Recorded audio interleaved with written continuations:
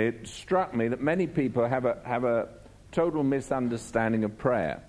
And all over the charismatic world, people think they're intercessors, and they don't understand that they're not. And so I just want to go through it with you, and you'll need to make notes in a little while, but I just want to start with Ted Haggart, who runs a church in Colorado. It's one of these mega churches. He said that he started to think that every single person in the church, as a minister, all of them have a ministry. They're all called to ministry. My responsibility was to equip them to minister to other people. The church became a place where you're empowered for ministry. And people think that there's ministry. And a lot of the kind of early charismatics always wanted to be in ministry. And they were told, find out what your gift is. You can really do things for God. And then there came along John Wimber. And the most important part of his teaching was the democratization of healing, to share the ministry with as many people as possible. And I dealt with the gifts of the Spirit and how on Tuesday, you remember, do all have the gift of healing? Are all workers of miracles? And if you have a church where everyone does it, you're in trouble. You couldn't do it. But they like to believe it. And when we look in the modern day, prayer has received unprecedented attention. People believe, all you need do to conquer the world is to pray. And numerous groups have arisen. The World Prayer Center in Colorado. And then they had the CJ2K, Fasting and Prayer 2000. Now, their whole purpose was to fast and pray, and by the year 2000, everyone in the world was going to be reached with the gospel. They have now renamed themselves CJ2K, Fasting and Prayer 2000 and beyond. For the simple reason that their 10 years of actually reaching everyone through prayer did not work. So they've put in a beyond. And prayer evangelism replaces evangelism. Now you can evangelize the world by praying. You can actually sit at home in your armchair, or you can fly over a country in a 747, and if you pray enough, you'll have evangelized the whole country. Very good. Not with speaking to people, you just do it by prayer. The chief weapon in spiritual warfare is prayer. You can command the whole universe, and in fact you can actually command God as well, but they don't like to put it that way. You binding and loosing the principalities of darkness, and all the kind of ideas they've had about prayer all come from anecdotal stories. They take a story and they say, well, this happened in this place, and we were I showed a video, and in one of the videos, it was in Colombia, there was a town that was full of drunks and druggies. And so what they did, a pastor decided to get all the other pastors together to pray. So they started doing it, and so someone shot him. And at his funeral, the pastors all came together and decided it was terrible to be burying.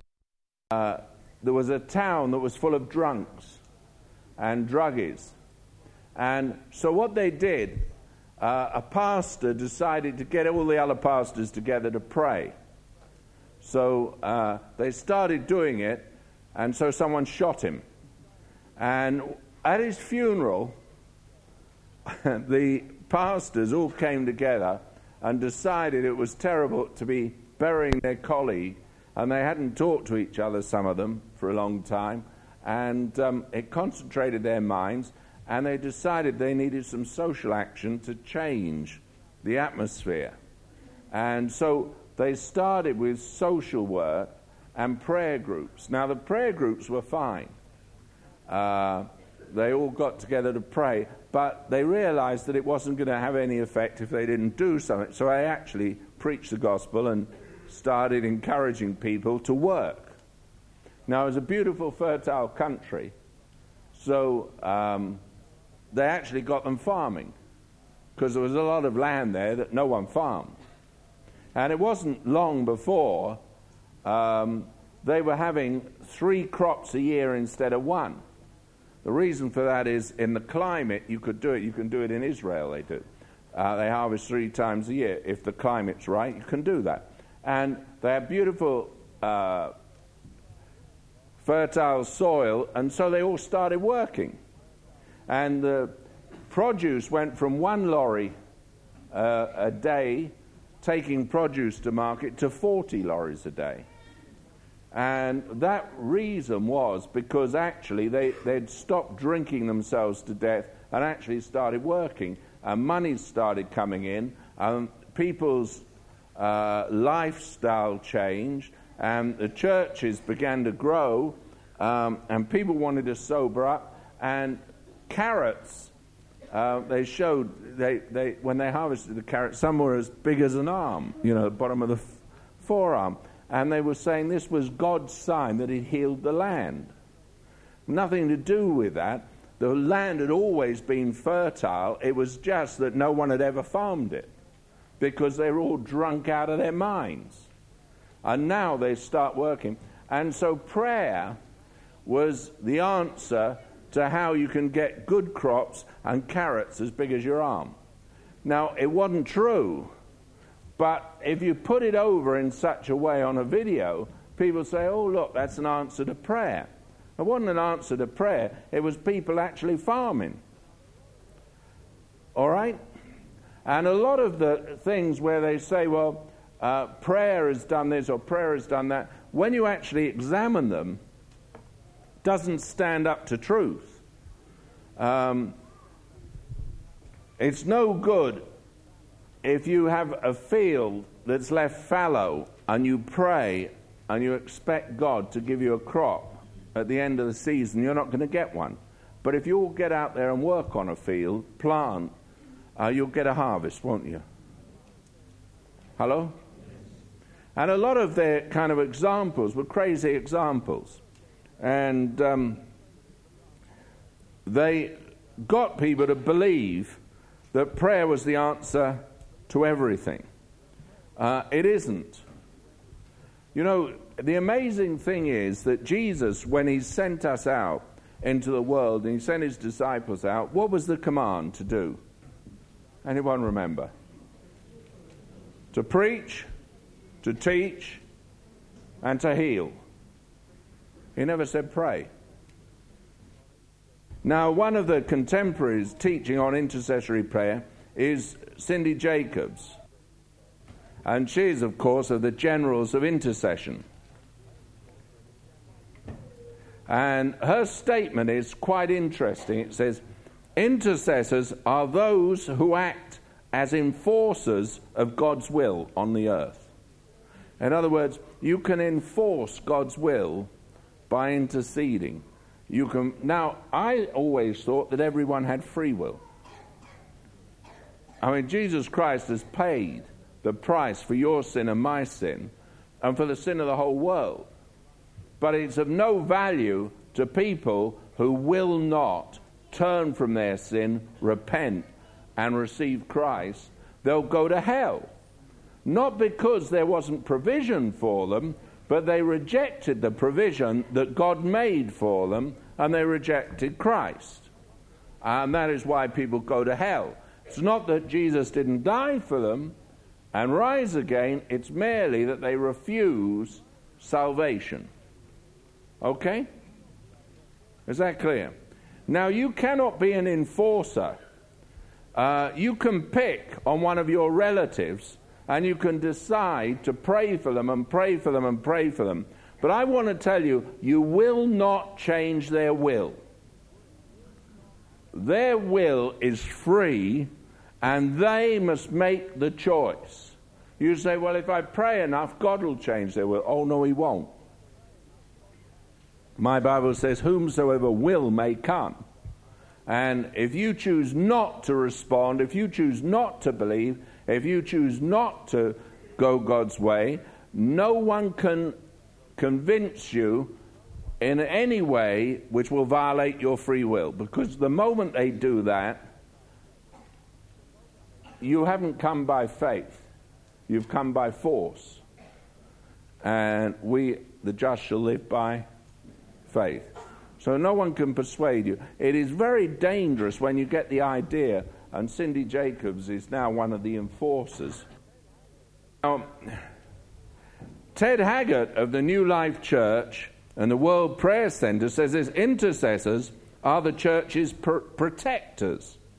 For the first time in history, we know where we are in terms of the Great Commission. We're going to see it done in the next few years because he's got a World Prayer Center. Therefore, that's it. And then there's Peter Wagner of the World Prayer Center. And he says this, it's amazing. He says, I list intercession as one of the 27 gifts, but I freely admit it is not one, but I freely admit it is one that has no direct biblical statement as a gift. I'm certain enough such a gift exists from simple observation over the years. He's saying, well, I can't find anything in the Bible to support it, but my observation tells me it must exist. Very useful to be led by a man like that. It's really dangerous. And then you've got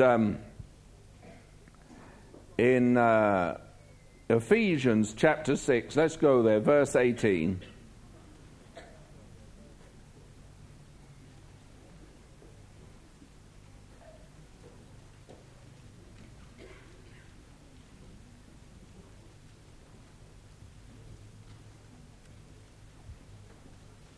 And I think it says here in verse 18, praying always with all prayer and supplication in the Spirit. With all prayer means with all kinds of prayer. Praying always embraces everything, including the minutest detail. And it's amazing how these people on spiritual warfare, you remember we looked at the armor of God. You remember? Well, the one thing that was missing from the Roman armor was the lance, the spear. And so, what they've said, these great biblical scholars have said is, well, the spear and the lance was actually missing in Ephesians 6 because Paul forgot it. But actually it was really included because when he said pray always, that was the spear. Now, how they come to that conclusion, only the Lord knows. I don't. But it's absolutely absurd. Prayer is not a weapon. When you pray, you don't use a weapon on God. And prayer should be to Him, shouldn't it? In prayer, there are 6 types of prayer for the believer. You need to note these down. There's a prayer of consecration, a prayer of petition, a prayer of authority, that's in urgent need, a prayer of thanksgiving, a prayer of supplication, and a prayer of intercession. Now there are 6 types. 5 you do, 1 God does. There's only 5 types of prayer you can do. And because I've got Dr. Hayden here, I'm very fortunate. The prayer of consecration comes from a Greek word, which he will pronounce for me.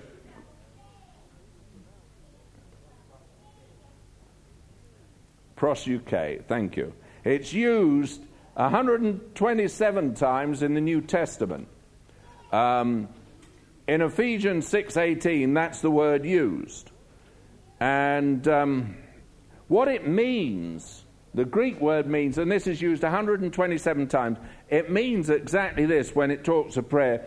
It means come face to face with God and surrender your life in exchange for His, making consecration an ongoing part of your life, and be sure to give Him thanks in advance for moving in your life. In other words, the prayer that we're talking about here, praying always, is to do with your consecration of yourself to God. It is nothing to do with praying for someone else or making intercession. I'll read it out again. It means to come face to face with God and surrender your life in exchange for His, making consecration an ongoing part of your life, and be sure to give Him thanks in advance for moving in your life. That is prayer, the word prayer. That's what it means. Okay? Have you all got that? Simple. In other words, the idea that you're praying around the world is totally false. You're not. It's a prayer of consecration. You're actually coming to God, and as I said, this is in Ephesians 6:18. You're coming to God, you're dedicating yourself to Him to do His will. You're saying, there's an ongoing consecration. I want to do your will on the earth, and I'm giving myself to that purpose alone. That is what the word prayer means. Okay? It does not mean, God bless Daddy, God bless Mummy, God bless John, God bless me, us four, no more. That is not prayer. This particular sense of prayer. All right. Are you all with that? You all understand? Okay. The second type of prayer is the prayer of petition. And the word there in the Greek is desis. Is that right? Desis. And it's used 40 times in the New Testament. And it's used, the one praying is consecration. With all prayers is desis, and it's supplication, earnest, sincere, heartfelt petition. You'll find it in Hebrews 5 verse 7, who in the days of his flesh, when he'd offered up prayers and supplication with strong crying and tears unto him that was able to save him from death, was heard in that he feared. It's the same word, desis, there. It's just a request. Now you'll notice it was a request Christ made when he was facing the cross. You will also find it in James 5:17. Elias was a man subject to like passions as we are, and he prayed earnestly that it might not rain. And it rained not on the earth for the space of 3 years and 6 months. That word prayer there was an earnest petition. 2 Corinthians 8 verse 4, praying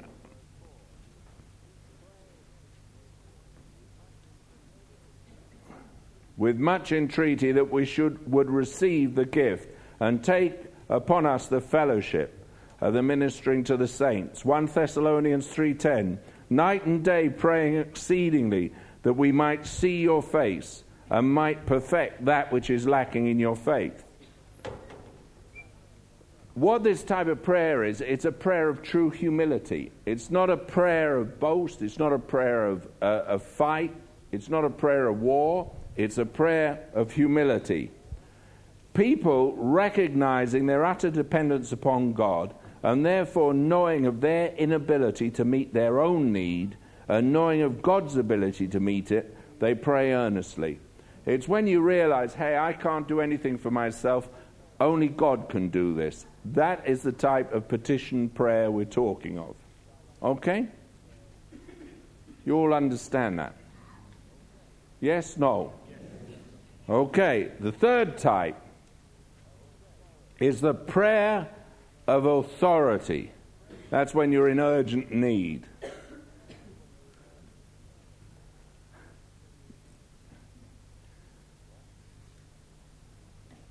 What? Okay, John 15, verse 7. If you abide in me, and my words abide in you, you shall ask what you will, and it shall be done unto you. It's the word for ask or demand. And it's used 80 times in the New Testament, and it's ateo. All right? It's ateo, isn't it? There you are. I'm just getting him to check up on each one. And it means to ask or demand. The other examples are in Hebrews 4, verse 16. Let us therefore come boldly unto the throne of grace, that we may obtain mercy and find grace in time of need. In 1 John 5, verse 14 and 15, and this is the confidence we have in him, that if we ask anything according to his will, he heareth us. The word ask there, it's the same word. People use it as pray or ask or request or demand, all the same word. And it's when you know, hey, I can't do anything. And the one important thing with this is we must pray according to the indwelling word. We make our request with great boldness because we know it's God's will. There's a lot of people that pray. If you pray and you have to say at the end of your prayer, Lord, if it be your will, you shouldn't be praying. You shouldn't make that petition because you should know what God's will is. A Christian knows what God wants and therefore asks according to the indwelling word within him. The fourth type is the prayer of thanksgiving, and that is used 15 times in the New Testament, and it is in Ephesians 1, verse 15 and 16. Wherefore I also, after that I heard of your faith in the Lord Jesus, and love unto all the saints, cease not to give thanks for you, making mention of you in my prayers.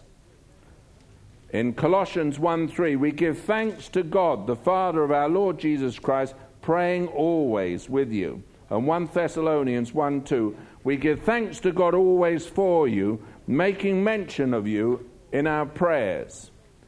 And it means wonderful feelings and good sentiments that freely flow up out of the heart when thinking about your brethren. In other words, it's called love.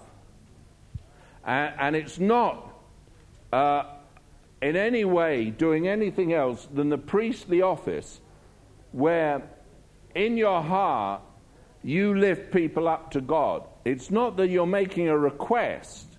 It's a flow of love, and you present the ones you love to God. And it's they get the word Eucharist from it, from the Greek, and it's talking about a presentation with thanksgiving of an individual. All right? That's prayer. That was the, fourth? Fourth one. And then the fifth.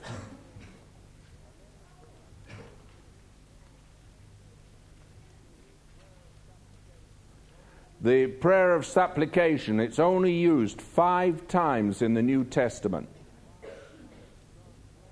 And it's translated, eneuxis is the, entuxis is the word in the Greek. Is that right? Well done. It is. Okay. Ephesians 2:1. I exhort therefore that first of all, supplications, prayers, intercession, and giving of thanks be made for all men. It's translated intercession there. Other examples, Romans 11:2. God hath not cast away his people which he foreknew. Watch ye not what the scripture saith of Elias, how he maketh intercession to God against Israel, saying. And that word is intercession. In 1 Timothy 4:5, for it is sanctified by the word of God and prayer. And what it really means, the word, it doesn't mean intercession as people mean it today. What the word actually means in the Greek is wonderful and intimate love relationship, whereby in childlike faith we freely express ourselves and unreservedly enjoy his wonderful presence. And yet it's translated in the Bible, intercession. So a lot of people, when they look at the scripture and they say, there you are, the word intercession, it doesn't mean what they mean by intercession. It means something totally different. Wonderful and intimate love relationship, whereby in childlike faith we freely express ourselves and unreservedly enjoy his wonderful presence. And that's intercession. How many people would have defined that as intercession? I'm talking about what the Bible translates in the English, intercession. That's what it is. And the sixth is the prayer of intercession used once in the Greek, and I'm not even going to try and say it. It's horrible. Even Dr. Hayden will tell you it's horrible. Go on.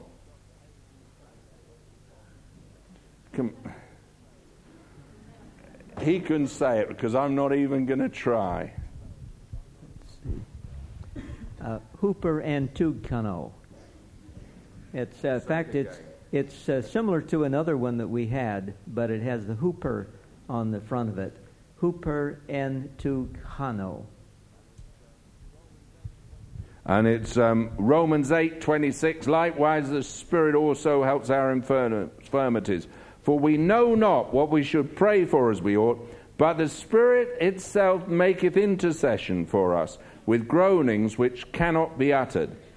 It is the only usage of this Greek word, and it's used as intercession, and it's only referred to of the Holy Spirit. It's never referred to of any individual. Only the Holy Spirit ever makes intercession for us. And it's with groanings that cannot be uttered. Now, I meet a lot of people that say, I just felt, I felt a deep cry inside. But look, if you can cry, then it isn't a groaning that can't be uttered. And it's not you, it's the Holy Spirit. It's not something you feel. I've heard people say, they were interceding and they felt like they were giving birth. Well, I find that rather repulsive when it's a man claiming it. This is of the Holy Spirit, and it's only spoken of the Holy Spirit. So prayer and intercession, when you come to the Bible, means something totally different in English today and in religious circles than it means in Scripture. And when you start looking at it, you realize that a lot of people have grown up with beliefs and traditions. And therefore they've been told, you've got to pray, you've really got to intercede, you've got to... And hey, the word intercession, can you imagine? When you explain to them, just a minute, it means wonderful and intimate love relationship, whereby in childlike faith we freely express ourselves and unreservedly enjoy his wonderful presence. And you go to one of these intercession meetings and everyone's crying and weeping and moaning and wailing, and you think, funny way to express love. Okay? Now, I didn't write it. I just happen to believe it.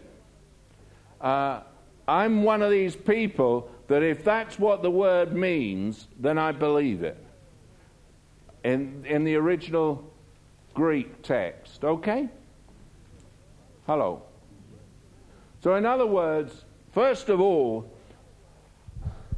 a prayer will be out of an intimate relationship with God. I can only pray always, and it will be out of a love relationship with God.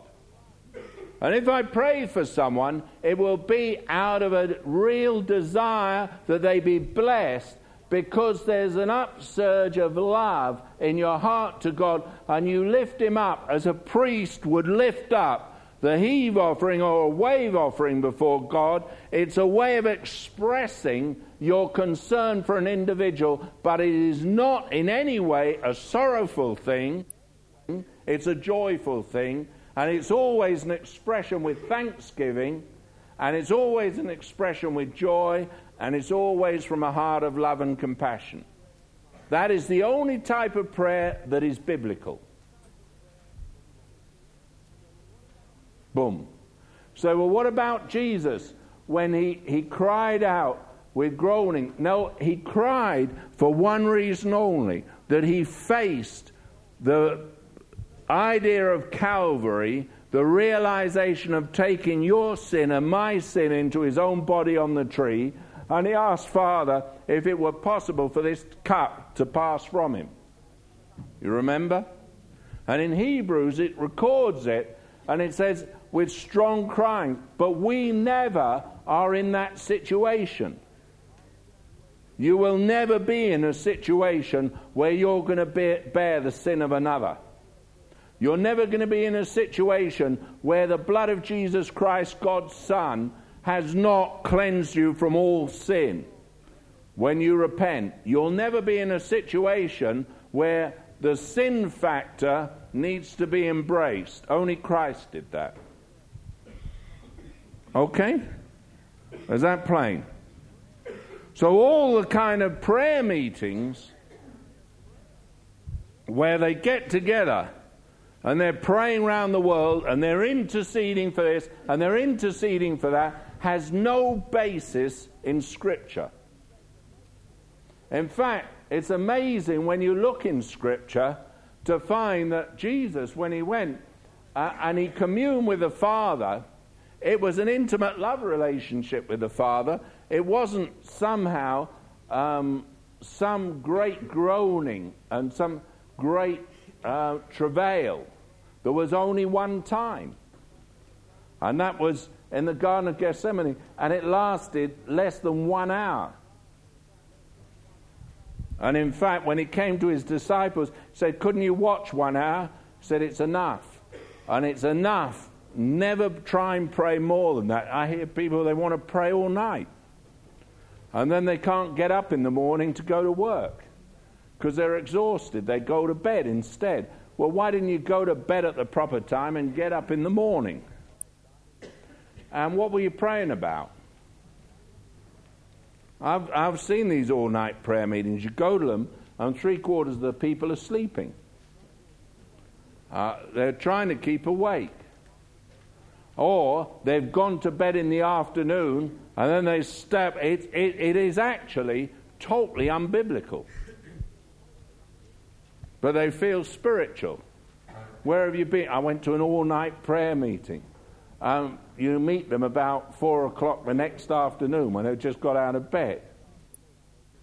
Okay? You with me so far? And fasting is even worse. Well, we looked at it. It's not even a Christian thing. It's a heathen thing. If you want to fast, you can lose weight. But Jesus said, my disciples don't. And we don't. When the bridegroom's with us, we don't fast. We eat. We rejoice. And the whole of a Christian life is one of thanksgiving. Do you know my Bible says the joy of the Lord is your strength? The whole of our life is one of thanksgiving, one of joy. I never sit down and start going through the church list trying to pray for each person. Now, if God brings you to my mind, I'll either rebuke the devil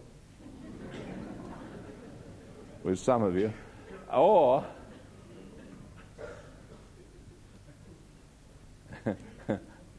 give thanks to God. That's it. But the idea that somehow I can change your will by making a petition to God or change your mind. I know there are people that are living wrong. I know there are individuals that are actually transgressing. I know there are people who are devious beyond belief. You don't have to be a great prophet to know that. You know. And those type of people, you won't change them by moaning to God about it. The only way anyone's going to be changed is when you take the sword of the Spirit, which is the Word of God.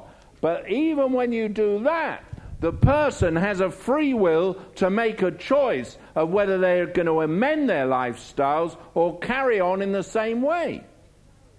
Nothing but nothing is going to make them change. And the idea and notion that somehow we have a great weapon that can somehow cause people to change is by prayer is totally false. You can't. They have free will. Everyone has free will. You can explain to someone the gospel. You can challenge them. You can point out the error of their ways. But if they don't want to change, they're not going to change. You can tell someone they're wrong. And I'll tell you this, they'll still do what they want to do. Because their will govern them. No matter what you say, no matter how much you show them, they will go their own way unless they submit their heart to God and choose to go His. And there's nothing you can do about it. God gave man free will, and God will never take it away. That is it. And if you're one of these people that believes that no, all you have to do is get hold of God and He'll do it, He won't. Sorry. Because the moment God violates a person's free will, He's violated what He said in the earth. And He won't do it. He gives everyone an opportunity, but in the end it's your opportunity. I cannot go along with any notion that God will compel a man to change or a woman to change. I've looked at it right through Scripture, and it just isn't there. In the end, you are what you want to be. You'll do what you want to do. Nothing ever will change. If God doesn't change it by a miraculous conversion, which He won't do until you set your will and make your choice, nothing will ever happen. Now, the strange thing is, you can set your will and make your choice and nothing will happen. Because God tries the reins of the heart, and what you say outwardly might not be what you really want inwardly. And in the end, you'll get the desire of your heart. Because that's the way man is. And there's no way around it. Now, the idea you can evangelize just by praying doesn't have any scriptural credence at all. The idea you can change a person by praying has no validity in Scripture. It's the gospel that's the power of God unto salvation. And when you preach the gospel, then a person has opportunity to respond or reject.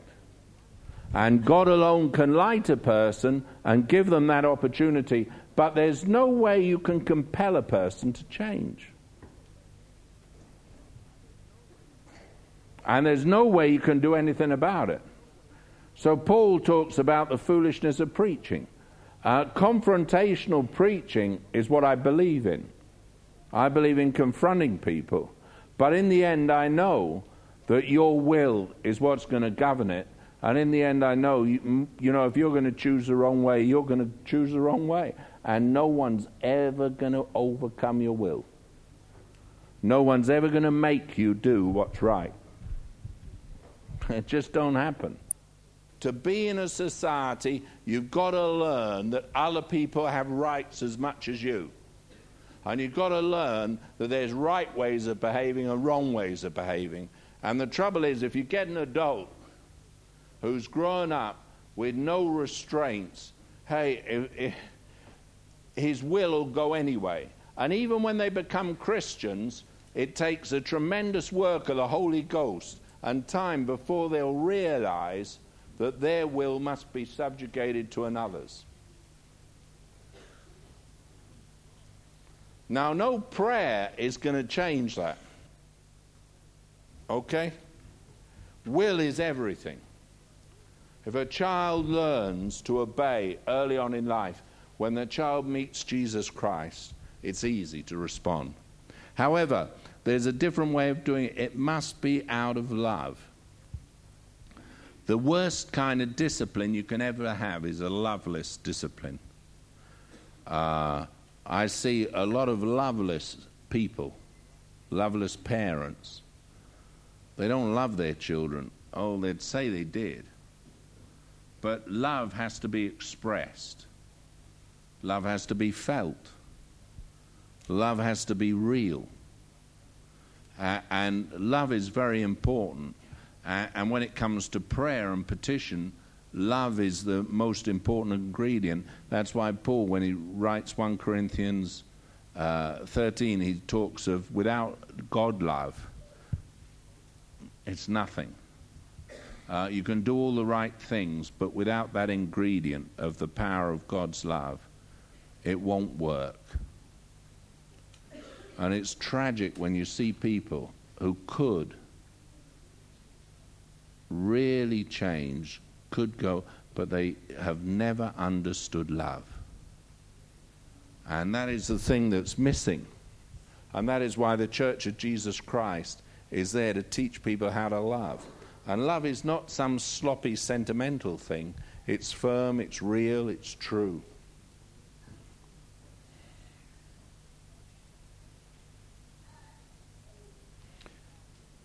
John Calvin, when he wrote on intercessory prayer, he says this: the sophists are guilty of the merest trifling when they allege that Christ is the mediator of redemption, but that believers are the mediators of intercession, as if Christ had only performed a temporary mediation and left an eternal and imperishable mediation to his servants.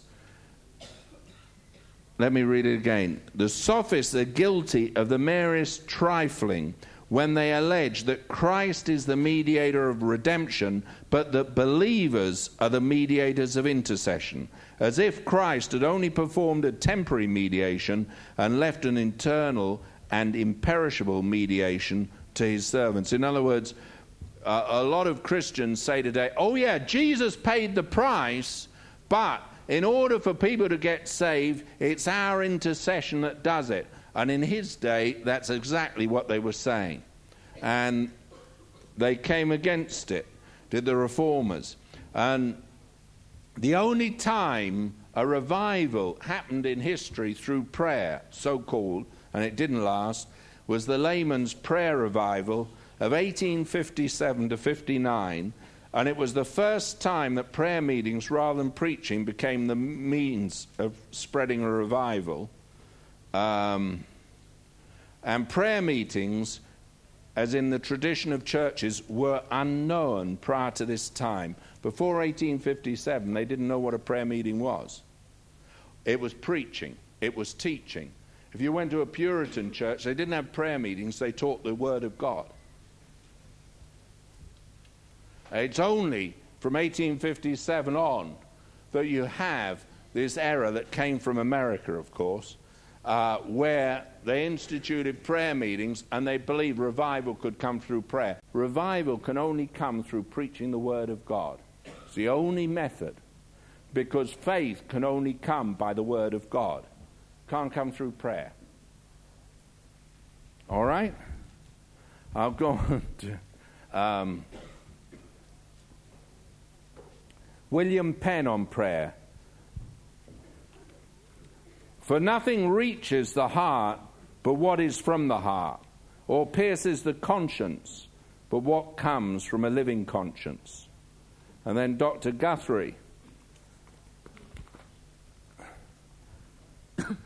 on prayer says this: man can as well live physically without breathing as spiritually without praying. And Martin Lloyd-Jones on prayer said, it's a living relationship to God and receiving strength and power from him. True prayer is a love relationship with Christ and with God the Father. It's nothing to do with groanings and moanings. It's a way of life. It's a God consciousness all the time. Every moment of every day, I'm conscious of God. Every moment of every day, His love inspires. Every moment of every day, there's a realization that God loves me and I respond to that love. That is the only prayer that's biblical. Sorry about that. And all the other stuff is a waste of time. The one thing I've never done in this church, and I won't institute it, is prayer meetings. You notice we come here, we preach. I'll pray for the sick, lay hands on the sick, and they'll recover, but I'm not going to get into religious fanaticism and think that somehow we're going to alter people by anything other than pointing them to the redemption in Jesus Christ that was total, complete, and absolutely sufficient for every single individual. The only thing in your life you need is the redemption of Christ. There's healing in the redemption. There is forgiveness in the redemption. There is wholeness in the redemption. In fact, Christ has done everything. And prayer will not add to it. It will not help it. Your will is the only thing that stands between you and everything God has and has provided for you. And no prayer is going to change it. Your response alone is the only thing that counts. Okay? Is that plain? When I first got married, 30 years ago, and so when we got married, she was surprised to find that I was not one of those that had a quiet time, that had a time for doing this, a time for doing that, a time for praying this. And I remember when I got married, there was a dear man, a vicar, and one of the things he said to us, he said, couples that pray together stay together. And after he'd said that, I said to my wife, I am never, ever going to get down and have you pray at me and me pray at you. That is not on. If you want to pray, you pray. I pray, and what I pray is my business. And what you pray is your business. An intimate love relationship with God is very personal, isn't it? My wife was shocked at that. She said, but, I've been taught this and that. But she learned very quickly that actually God speaks to me very simply as I'm getting on with my daily living, as I'm moving around. As I can pray anywhere. And I do. I'm in communion with God anywhere. And I think that what we've done is you drive people away from a church when you try and impose upon them something that God never instituted. Jesus said, when you pray, go into your closet, shut the door, shut people out, and it's a personal thing. You say, well, people need to be... When Jesus taught the disciples to pray, don't forget it was old covenant. They weren't filled with the Holy Ghost and they weren't born again, but they wanted to know the principle of prayer, and that's why we got the Lord's Prayer. And it makes it very plain what the principle is. Thy will be done on earth as it is in heaven, and there's only a few people going to do it, and that's us. And the whole thing was very simple. But you'll notice that he never took any disciple up the mountain where he prayed with them, and when there was a Garden of Gethsemane, he left them and went on his own. Why didn't he take the disciples if he wanted to keep them awake and get them all to pray together? Because that's not the way he lived. And if he didn't live that way, I'm not going to live that way. And I'm not going to the Garden of Gethsemane. I'm happy. Glory to God. He paid the price for my sins.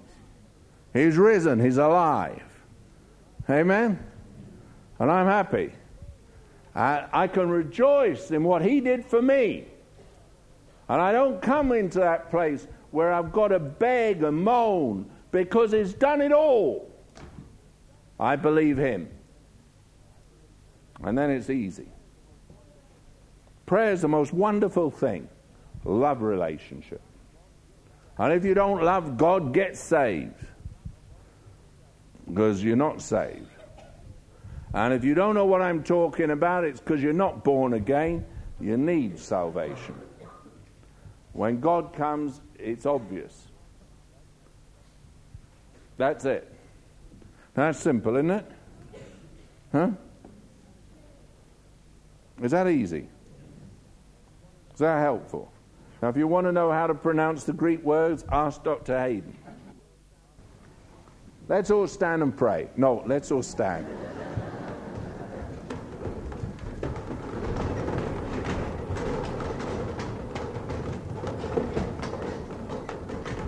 So stand. Lift up your hands to heaven.